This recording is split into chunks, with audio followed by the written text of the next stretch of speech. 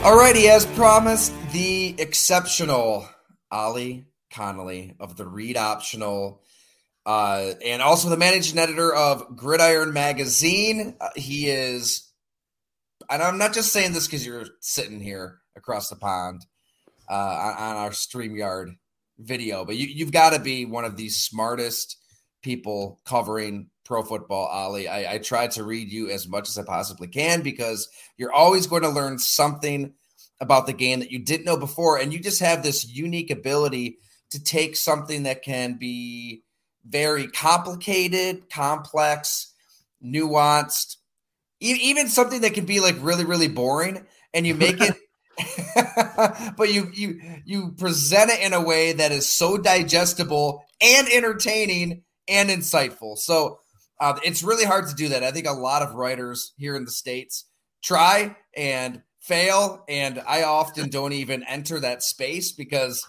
I cannot really dive into the X's and O's in the way that you do. So I encourage everybody out there to subscribe to the Read Optional on Substack.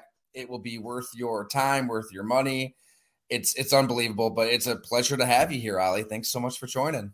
Thank you. That's an incredible compliment. I try to just write with passion. You know, I follow what I'm passionate about, which is the mechanics of how things are made and created. It's why I usually start with macro, like philosophy. Why are we doing this? Where does it fall in kind of the continuum of football? But the actual writing, which, as I was telling you when you were so kind to do my podcast last week, I'm obsessed with the writing, the rhythm of the writing.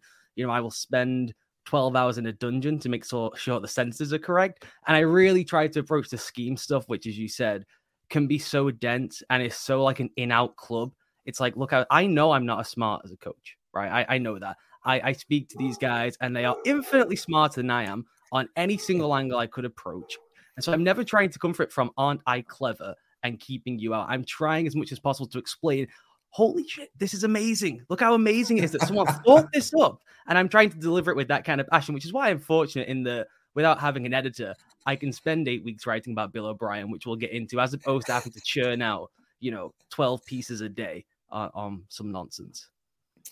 That's the beauty of it. I think we both kind of tap into different parts of our brain, but we're attacking it the same way, where we've got that luxury to spend days, weeks, months on a project, and our readers understand that. And when you drop something like this Bill O'Brien story, and we'll get into it, everybody should stop what they're doing to read it, because there's so much packed in here. It's a combination of like film review with reporting. I mean, you talk to people in the know with the New England Patriots, with institutional knowledge, having covered the game as long as you did, and to kind of tap into his Alabama days, his NFL days before that. It was so insightful. But first, I want to learn about you. I don't know a lot about you, Ollie, because I got onto you from, I think it was Robert Mays' podcast, the Athletic Football Show, which is phenomenal, and everybody should listen to that as well.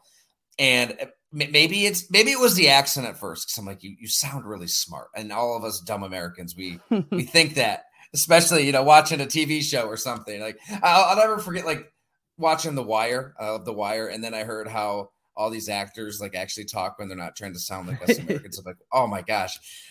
So that, but beyond that, you like you have this ability to present so much insight and information. It's compact, and I can't even remember what you and Robert were talking about, but I came away from that thinking, man, I got to read what this guy does. I have to listen to his insights more often. But I don't know anything about you. I don't even know where you live. I know you're not here in the States. But yeah, just where are you from, Ollie, and how did you get into football? Just kind of take us through the bio blast, if you can. Yeah, the great origin story. I can do that. I'm good at this now. So my origin dates back to falling in love with the sport. Was traveling around with my dad when he was working, right? And his kind of general dad practice was to throw a stack of Sports Illustrateds at me, leave the hotel room for the day, and then say, I'll see you at 5. So he would just leave me with this dumping of Sports Illustrateds, and I would go through them. I remember reading a really legendary piece that was about the quarterback who won a game on a broken leg. Okay, so I grew up in the UK and England, obviously. And this broke my brain that this was even a thing. One, that people played high school at a degree where you could have like 20,000 people in the stadium. Two, that a guy who was not that much older than me, I'm in high school at the time, would play a sport on a broken leg and not just cry, get in the ambulance, and never be seen from again, and just become a joke around the school, right? And that guy, that quarterback, played at Nice High School in Florida, and his name was Tim Tebow. And so I thought, I have to follow this man wherever he leads me, because I've never heard of a sporting enterprise like this before. And fortunately for me, he went on to have a legendary career at Florida, obviously, and then on into the NFL. So that's how I initially fell into loving the sport, was that wild backstory. In terms of writing and scouting and things like that, that just fell about from, I always loved how things worked, as I mentioned before. Like, no matter what I was loving at the time, and I at the time was writing my own newspaper, like a big loser in my bedroom. I had the OC Times, where I would write a news story every day. I did this every day. This is kind of tragic, right? Every day I'd write a news story with a headline. I'd find an image. Then I gave myself a column. So in the column daily, I would write a column about Liverpool Football Club or Formula One, and then eventually the NFL. And I took that online and started writing from there. And actually getting initially into X's and O's came about from Ted Sundquist, who was the GM at the Broncos, right? They won a bunch of games. They won Super Bowls together, and he found it. And this was my great superpower at the time. I was lucky when I fell into social media before it became like, the downfall of civilization, essentially. The being British was so unusual to people. They would invite me into rooms and spaces that someone else at the age of 17, 18 would never have the luxury of getting into, right? Ted Sundquist was not taking a massive interest outside of Brandon Thorne, who he also took under his wing at that time. He was not taking a massive interest in helping out 16, 17-year-old interns, essentially. But he took me under his wing because he was just confused by, why does he have this accent? Why is he so interested in the shotgun snap? It makes no sense to me. So then everything kind of just flowed on from there, of meeting scouts, people in college, and going into kind of the true scouting world before I kind of returned to writing and journalism. That's phenomenal. It even brings me back to my childhood. I did the same thing, here in Western New York. I grew up a Green Bay Packers fan, and I remember reading the Packer Report. And so I created my own publication for mom and dad, the Packer Weekly, and God, I might have started like 4th grade, 5th grade, and then, do my own little draft preview. And I sent it to the local sports editor here, Chuck Poligoli and Times Herald. And he said, hey, when you turn 16, we're going to get you an internship. And lo and behold, whatever it was, like 3-4 years later, I got a call from the Times Herald, and things took off. But it's crazy. I mean, really, it sounds, we can laugh about it, but I think that's how it starts for a lot of people. Because you really got to love it. Like, you really do have to have a genuine passion for football, writing about football, thinking about football. And that passion is probably going to start that young with the OC Times, as you said. Yeah, I mean, it's one of those things where I think of it as a great blessing to know what you want to do at the age of like 8.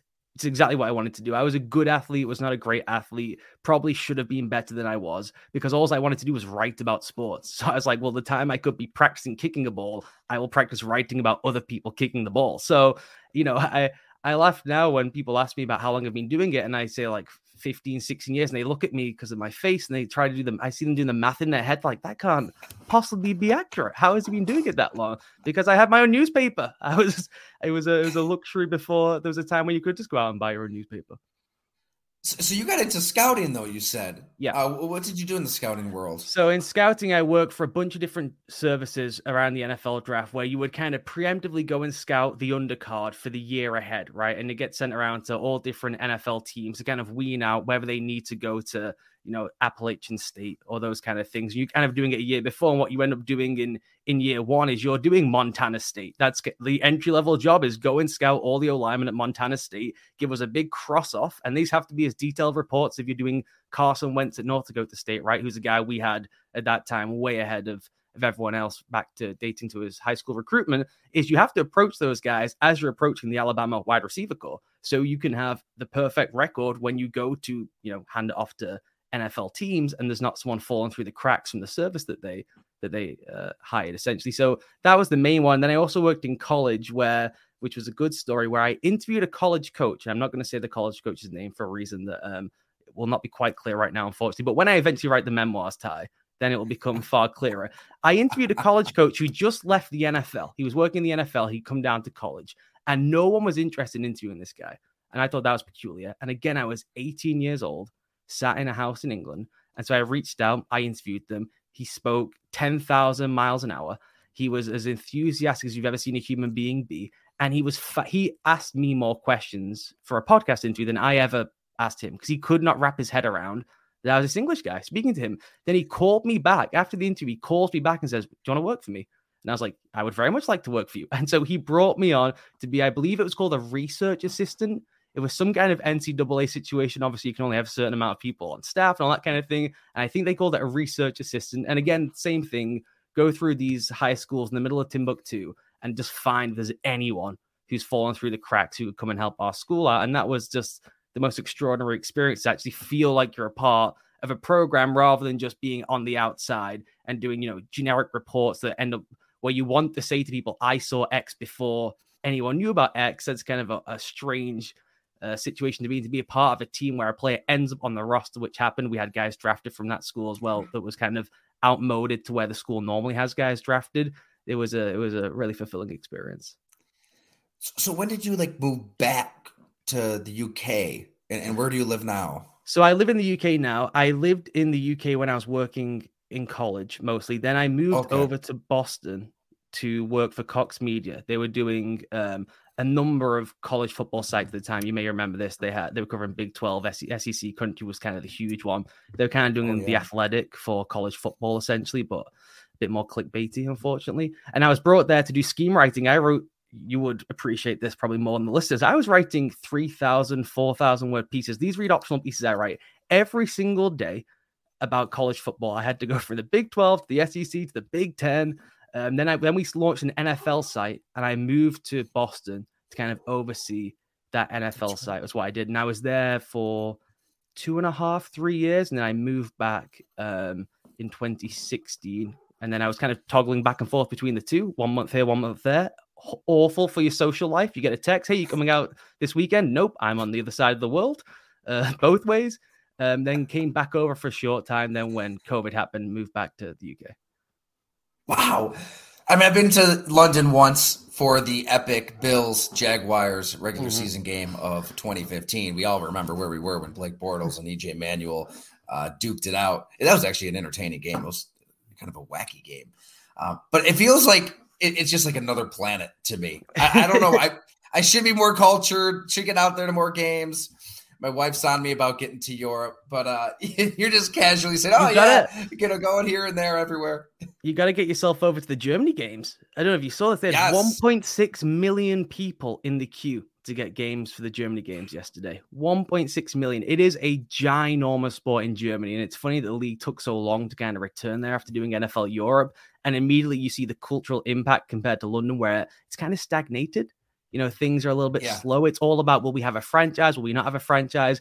In Germany, there are people falling over themselves to get in the queue to go and see these games. It's going to be massive in Germany. Well, obviously, American football is far superior to soccer. We're not even going to call it football, of course. So, I mean, this is as leading of a question as you can ask somebody. But why is American football just so much better than soccer, Ollie? And be careful, because I know you're out there. So maybe do a little 360 view, make sure nobody's in sniping range, and just let us know. Well, it's the most compelling team sport. It's the one where, and I think Ted told me this at the time, which was like every single body type and personality trait is in the locker room. And you don't find that in bobsledding, right? They all look the same way. They usually have a similar personality because they're willing to get up at 3 a.m. to go on the bobsled track, right? Same with soccer. Everyone's in a similar frame profile, slightly different these days, but for the most part, you get every single type of human being, and you need it. It's not even it's like, oh, that's a fun aside. It's like, no, we need the cerebral guy at one position and we need the maniac at the other position, otherwise we're losing football games. And so that obviously is, when you're younger, is an unbelievable draw to you. It's like you can picture yourself, no matter who you are, what you look like, your background, you can picture yourself in any one of those position groups, right? You can basically say, well, I could be a tight end. Probably not, but possible. And then for me, obviously, as I said, the framework and mechanics of how things work, and obviously I fell into coaching and scouting and the X's and O's and all that stuff. That is just the ultimate of the classic cliche of it being a chess match. Not quite that to that degree, I'd say, but all the moving parts, there's a never ending wealth of knowledge to learn, and then it shifts underneath you, right? You can fall into the Mike McCarthy of things, of the way I learned it initially is the correct way, or you can constantly move and shift with the sands, like someone like a Saban, who I'm sure we'll talk about in terms of the Bill O'Brien conversation, who himself, having completely redefined the way the sport is played on one side of the ball, right? Completely changed forever, will never go back, is like, I'm doing it wrong on the other side of the ball, and decided I need to completely change and get someone who is totally opposite to my personality, who I can't stand, who I want to strangle, but I know I need it because I'm a curious man who likes to win. So that to me is the beauty of the sport, is those two things combined. It seems like everybody in the maybe not everybody, but a lot of people in the UK, throughout Europe, they're warming up to this all. Even in my lifetime, forever, it just seemed like I would talk to somebody across the pond and they prefer soccer because it's nonstop, it's free flowing, and football was just American football was very strange because 3-4 seconds and then everything stops. Yeah. And then you wait. And then it starts up again. And I always took that element of the sport for granted because it's all I've ever known. And I love the chess match of it, everything that you just detailed so beautifully. Do you get the sense that everybody is really coming around to that? And it's normalized really out there now, just how the pacing of the sport works. Yeah, it's certainly normalized. I think, honestly, phones help on that one for younger people, as they're happy to spend 5 minutes on their phone in between plays. Whereas if you watch a Premier League game, it's perpetual motion. That's why it's the biggest sport in the world. It's just frenetic and people adore it. And it's why that's growing in the US, because it's a counter to stop-start, the final 2 minutes of NBA action that takes half an hour or whatever, right? But in the reverse for young audiences in the UK is I can watch this part, not miss out on anything. It's kind of like TikTok. Then I'll go on TikTok in between the plays. So that happens. And it's funny you say that, because over the span of my career, which, as I said, is now 14, 15 years, I went from being a weird loser dork, sat in a loft, writing about the sport. The only thing that was cool is when I was able to go out to America. People think, oh, that's quite cool. He gets to go out to America for his job. Or just the general tenor of America was kind of cool, looming over it. Mm-hmm. 2, the specifics of the job is now cool to people. When I meet people, they ask what I do, and I tell them, they're like, that's amazing. That's fascinating. I watch the Super Bowl every year. And people who you would never expect to say that. And, 10 years ago would have tried to give me a wedgie if I'd said, oh, I actually really enjoy this. I would have had to push my glasses up and had a funny voice, and people would have tried to wedgie me. Now it's like, oh, pretty cool. Why is he not wearing a leather jacket? He's got a very cool job.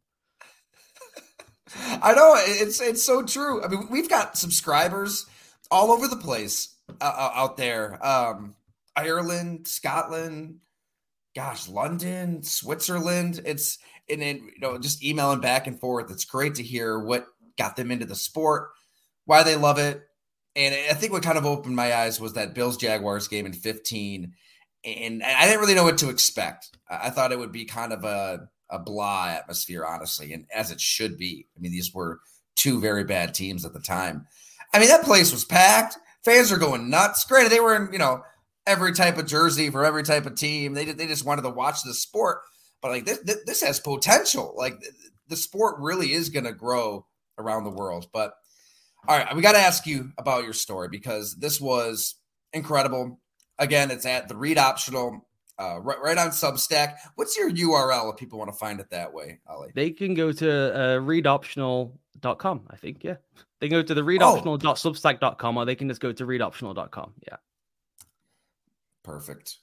The title is, Which Bill O'Brien Did Bill Belichick Hire?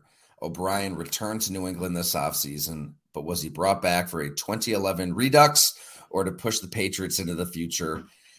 I'm so glad. By the way, just a horrific title. Just an unbelievably bad title for such an excellent story. I can say myself, that was good work. I know that was good work. It took me months and months to write.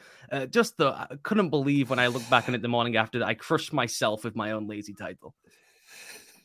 I don't think people realize too, like writers at publications don't write their headlines. So upon taking over our own companies, we're entrusted with writing our own headlines. It can be a little daunting, and you do have to get people in there. Yeah, I like it. I think that's a good headline. It's a great like magazine feature title, and it's got, if it had like cool artwork and stuff, people are like, oh, it's kind of interesting. It's a bit arty to sell a story. Every single reply online was just like, are there more than one? Is there more than one? Just confused. The one with the dimple chin was a huge reply I got. And all my smart takeaways from X's and O's were kind of lost in the wash. Hey, they got in there and they read it. And I just, first, what made you want to explore the Patriots? Because we've heard so much about Aaron Rodgers going to the New York Jets. There's all sorts of drama with these Buffalo Bills, with Stephon Diggs right now. Miami's in the news for one reason or another, even if it's Tua Tagovailoa and all of his concussions. The Patriots, right? One of the sport's true dynasties with the greatest coach of all time. I feel like, maybe I'm wrong, I feel like people aren't really talking about them at all. This is really the first in-depth story I've read in months on the team. And what got you into wanting to explore what's happening out there? I've been interested in it since they brought Bill O'Brien back, and it, as the kind of sub says there, was did Bill Belichick, who is the grand czar of the sport, who can see where things are going better than anyone else. One, he made this monumental error last year, not just in the hiring of turning over his offense to his former defensive coordinator and special teams coach, which was just strange and kind of an interesting off-the-wall strategy of, are we doing things wrong? Kind of Daryl Morey-ish, right? Of, have we just misthought the sport? That was interesting in some sense. And it was obviously a huge misfire from the specifics and technique of how they coached those guys. It was amateurish. You could see it on the film, how amateurish it was, going from professional coaches of that side of the ball to guys kind of with cool big picture ideas, but not actually necessarily the mechanics of how each individual position built up into that overall picture. And then they change the whole identity of the offense. What they want to run, Bill Belichick decides, I want to become like Kyle Shanahan, like Sean McVay. And this after, as I know at the top of the story, those two guys have moved away from that world.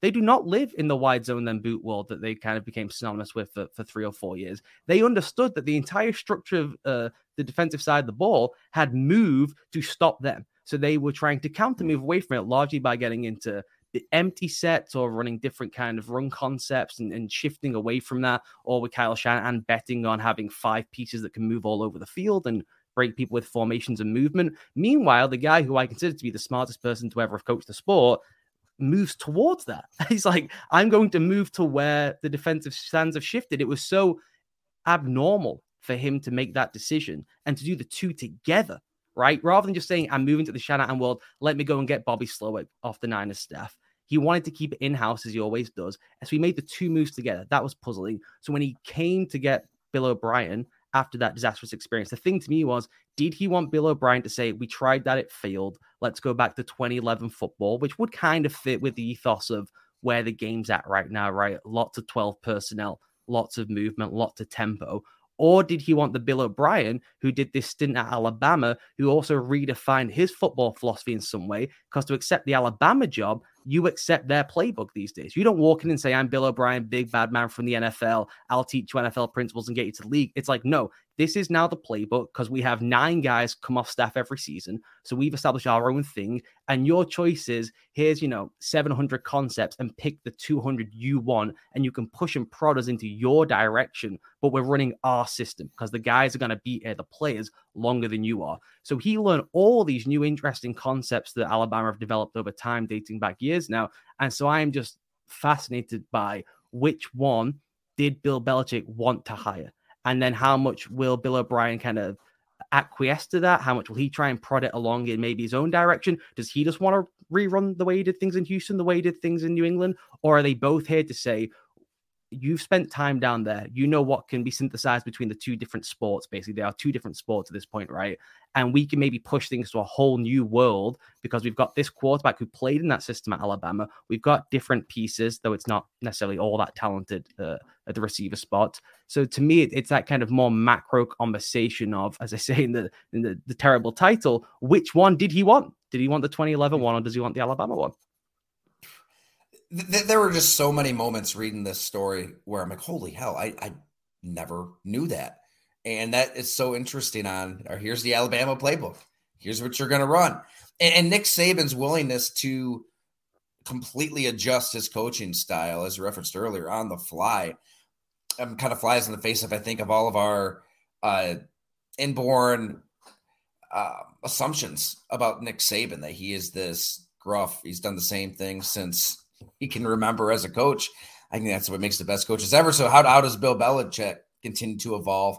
I mean, even little things that in your story, like I didn't know how they really were doing that much wide zone with their running with Ramondre Stevenson, and you have the numbers to back it up. Like, here's what he averaged getting north and south. Here's what he averaged going east and west. One works, one doesn't. Yet they just kept banging their head against the wall, which for Belichick, that doesn't really make much sense, does it?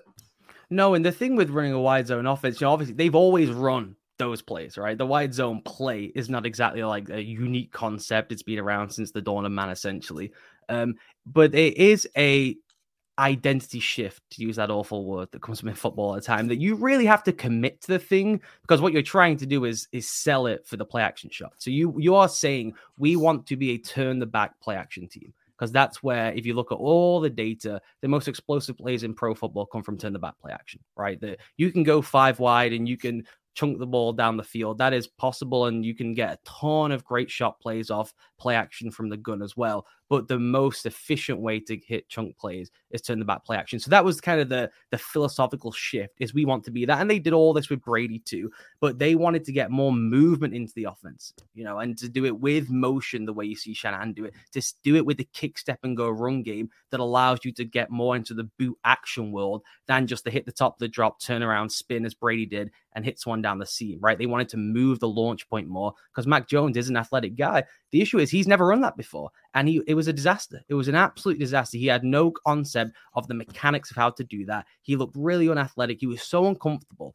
And what's bizarre about it, frankly, is I mentioned before how teams have kind of shifted defensively to take this stuff away. The two big ones that people probably be aware of is Vic Fangio and the light box defense, right? If you want to tease people to run the ball, that's a huge emphasis of teams now, because they don't want people to pass. And then obviously the 2 deep safeties, but it's not 2 deep as in just stick 2 guys back there and hope for the best. It's 2 to rotate. That's what all the coaches call it. It's just starting with 2. And instead of having someone move backwards, always have defensive players moving forwards towards the line of scrimmage. It's just easier for people to work down than to work back. And so what the point of that was, that these guys are killing us. McVay is crushing us with turn the back play action. So what we will do is we will move when they turn their back. So these guys get 1 picture pre-snap, a second picture when they turn their head around, right? Just change the contours of the coverage shell when that guy's back is turned, which means that you just have to buy extra time in the quarterback's head when he rescans around. He's got to figure out, oh, that's all moved on me. The picture has changed. So to do this with a guy who's never done it before and looked immediately uncomfortable, even the practice reports at the time were like, this is a disaster. And they did change it around week 7, week 8, but the damage was so done. And they still did persist with the wide zone stuff, but they took out the boot stuff. So even the point of what they were trying to get to as the end goal, they completely took its knees out with the rest of the offense. It was just from a big picture perspective was a mess. And then the granular of what they were actually running, how things sequenced together, the individual techniques used on certain plays, none of it fit together at all. I love it, because this is the substance behind Mac Jones getting pissed off and being frustrated during that Bills game. I think we see stuff like that and we wonder, okay, he's mad, things aren't working, but why? Why is it not working? You're going to learn the why in this story, and you just laid it out perfectly there. You understand his frustration.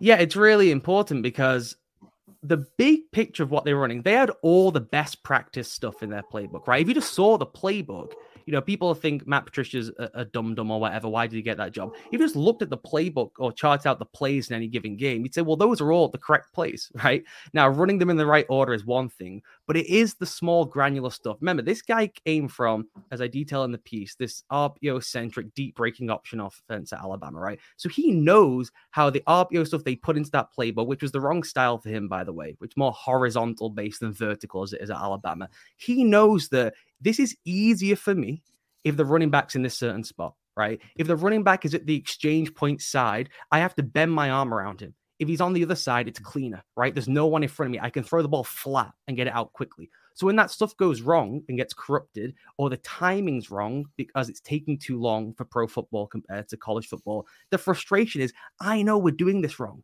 The play is fine. And running any kind of stretch with a bubble tag is good offense, right? Everyone in the world has that in their playbook. So that's fine. And Patricia's point is, this stuff is fine. This is the right stuff to run in the modern game. He's saying, no, the specifics and mechanics of how we get to it are completely wrong. I would like a professional in, please, who knows what he's doing. Makes you appreciate the Brian Dabolls of the world who can take all of these really good plays, all of these really good concepts, but then synchronize them in an order that has a little flow to it and some unpredictability and wins. And he did it with the talent he had with the Giants. I want to read part of your story here because I was cooking a steak last night and rereading your piece, and this still makes me laugh. This is so good. And it kind of brings me back to the one time I met Bill O'Brien for Deshaun Watson's story. And he was rough around the edges. It was a good conversation. Learned a little bit about Watson at the time, O'Brien, but I can kind of see where you're getting at with this. This is from Ollie. O'Brien's shock and awe style of coaching will not be for everyone.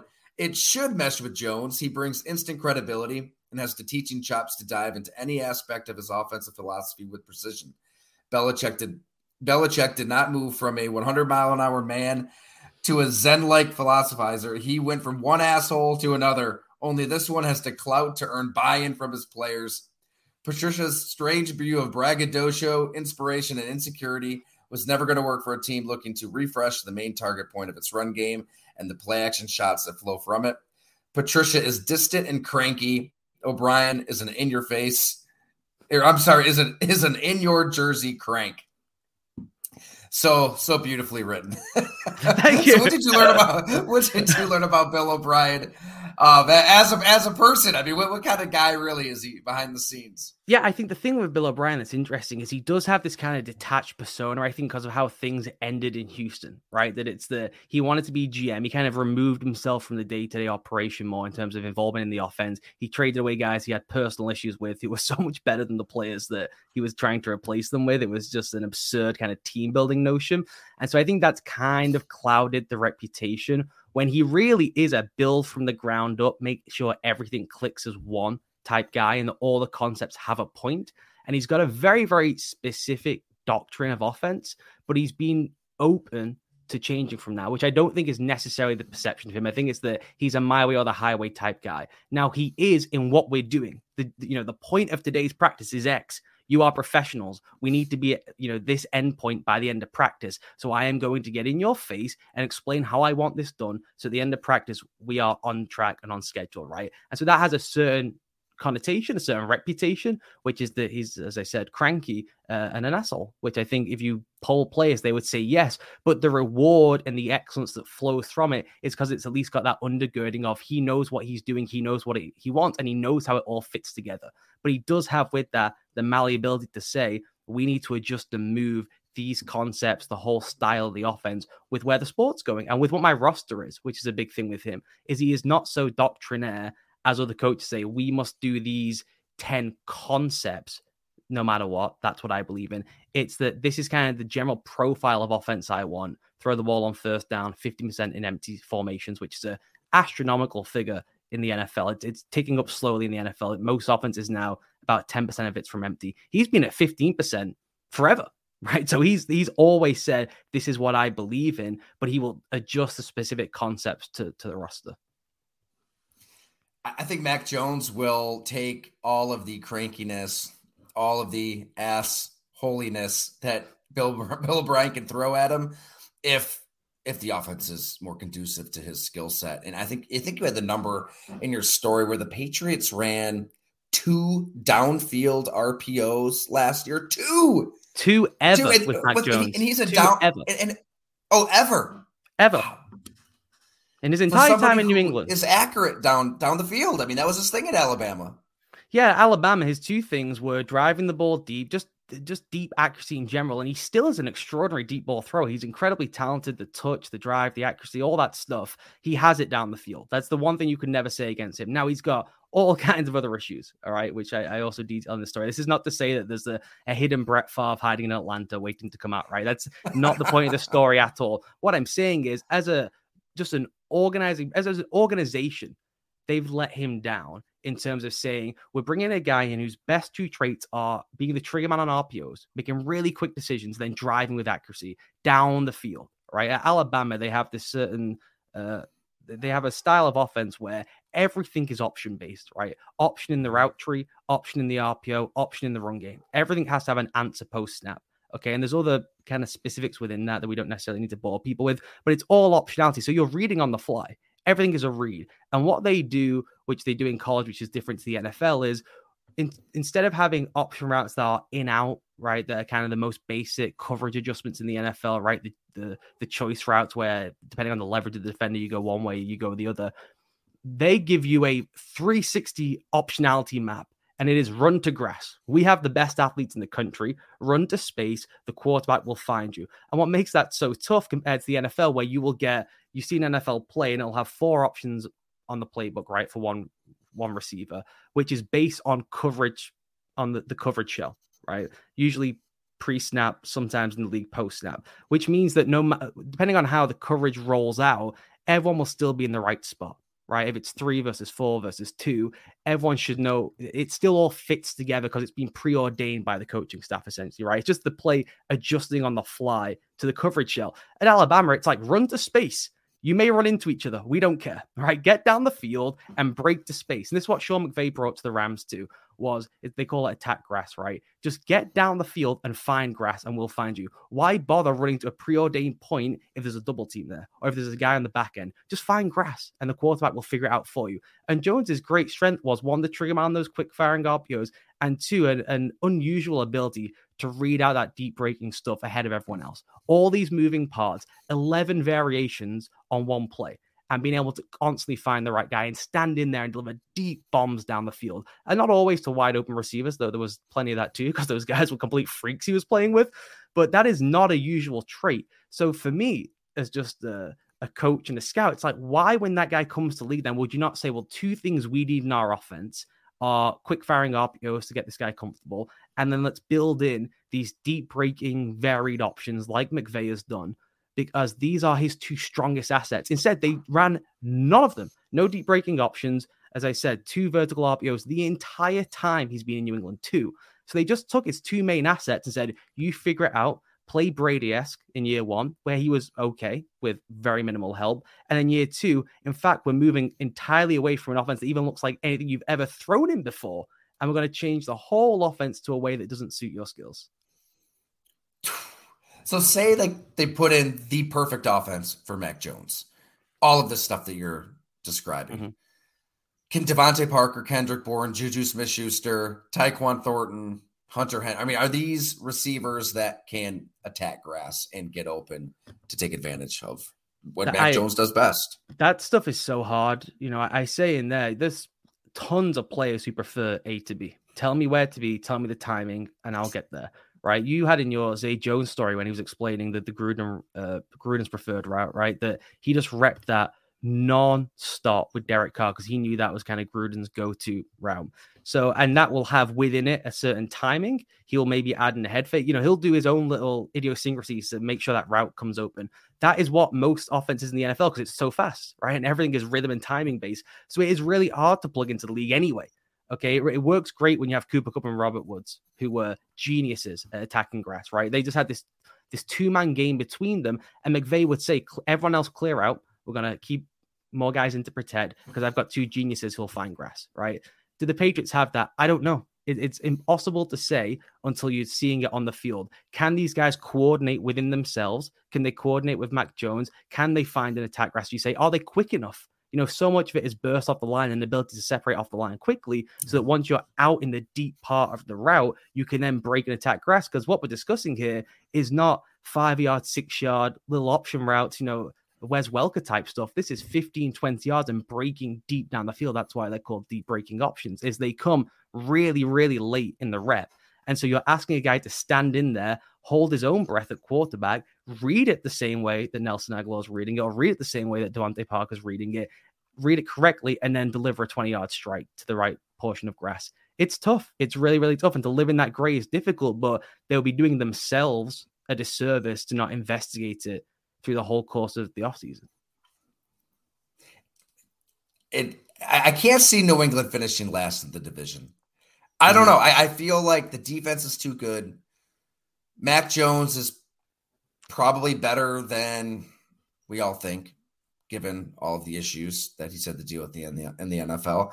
I don't know. After all of your reporting, like, do you see the New England Patriots being a bad football team like most people? I think most people just expect Aaron Rodgers to revitalize the Jets, and the Dolphins still have all these weapons. And oh, by the way, the Bills are Super Bowl favorites in a lot of people's minds.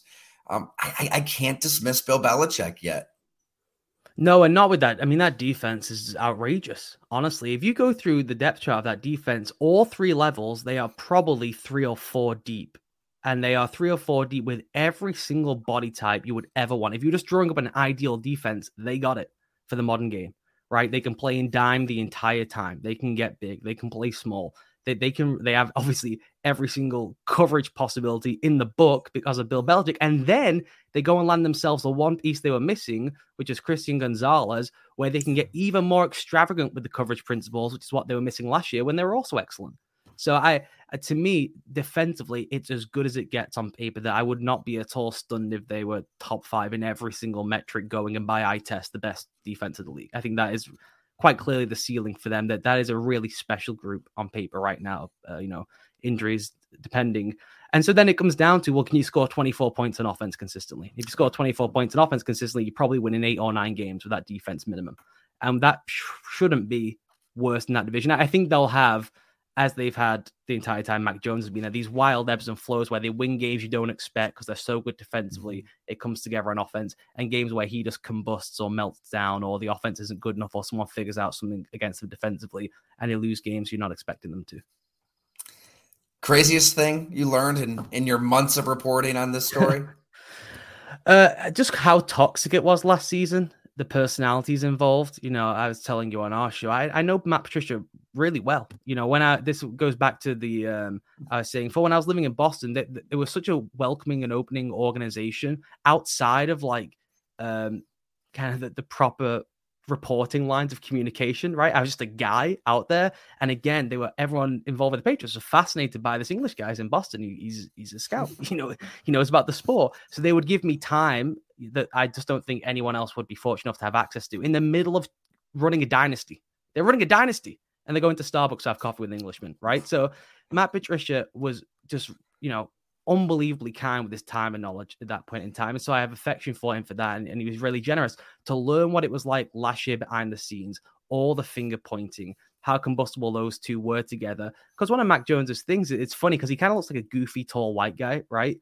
I don't think people realize what a pathological competitionaholic he is, that he wants everything to be competition. He wants to be pushed and he wants to scream back at you and then have, you scream back at him a second time and then go out and throw the 7-yard slant and look at you with a dirty scold and say, told you so, but then come off the field arm in arm and say that was a good practice. That's the mentality he wants. And so, as I say with O'Brien, that will be O'Brien. They will scream at each other and it will look, if you just saw it, like, oh, this is similar to last year. They don't like each other. Everyone's screaming. But I think that's what Jones wants. I think that's what gets the most out of him, as opposed to more of the detachment and let's go in the film room and now let me explain how clever my concepts are and how crap you all are, which is what was happening a lot of last year. I love the inside baseball element of this all. Like just sitting down with you for a coffee. That kind of blew me away with the Patriots too. Just from a long form writer point of view, where some teams are more accessible than others. Some teams are really, really paranoid. And I think I as well, assume the Patriots would be equally paranoid given everything we've read and heard about the team. My God, I went out there last season and they're like, yeah, you can talk to Matthew Judon. I mean, here's a room, just hang out as long as you want. We talk for an hour. I was like, what? When I was there, so at the time I was writing a book, right, which was an absolute disaster. Far too young to agree to a book deal, to write a book about the great dynasty of our times from an X's and O's perspective. Just a horrifying idea at the time, and gives me shivers even thinking about those dark days right now. But the sense from everyone around the building was, if you're talking about football, we have all day. We love football. These are footballaholics. We have no time for, the word narrative. Don't even bring it up in conversation. You see this all the time, as everyone knows, with Belichick in the press conference. You ask him about narrative, about personalities. He has no interest. You ask him about 1960s punters from Navy. Well, then, your recorder runs out because he can't wait to tell you everything. And that was the whole way through that was the culture. That was who he hired, was guys who were like, NASA scientists who would then come and coach defensive line. So these are highly, highly intelligent individuals who've put that intelligence to football, and they will talk to you for hours. And the great thing about them at that time was they did not have this like strange arrogance that we've cracked something or there's some secret. It was just that we know what we want to do. We'll explain. There was no fear of this 20-year-old English guy writing a book that gave away the state secrets. It was like, everyone knows this stuff. They watch our film, they see this stuff. We just have executed well because we have Michael Jordan playing quarterback. Okay, so we're all really lucky. And they were open about it the whole time. So it was an extraordinary building to be around. Everybody out there, subscribe, readoptional.com, read Ollie's awesome story on Bill O'Brien. I mean, we talked for almost an hour here, and I'm telling you, we barely scratched the surface. There is just a ton in this story and everything that Ollie writes that you'll be happy you read. Thanks so much for hanging out, Ollie. I don't even know the time zone differences. What time is it out there right now? It is currently 1:00 in the afternoon right now. Beautiful. Is it weird? Like, we're so like narcissistic, I guess, in the Eastern time zone. We just expect everybody to abide by our time zone. Well, especially with covered American football, you're probably always having to do the same to the extreme. Yeah, one of my great weirdnesses that people find me peculiar for is that I live on East Coast time for the majority of the year. Even when I live here, I just live on East Coast time. There's about a month and a half of the year, which is right now in the summer when it's the dead period, where I switch back for a month so that, my wife doesn't look at me too strangely. But for the rest of the year, I just live on East Coast time. So when someone says 7, 8 to me, I'm like, yeah, that's 7 or 8, I know when we were DMing back and forth, you were so nonchalant about it. And I felt, gosh, should I make sure we're talking Eastern Standard Time here? And it's like, oh, you just assume that's what we're talking about. Well, this was great. Thanks so much for taking all this time, Ollie. And let's do it again soon. Thanks for having me. Talk to you soon.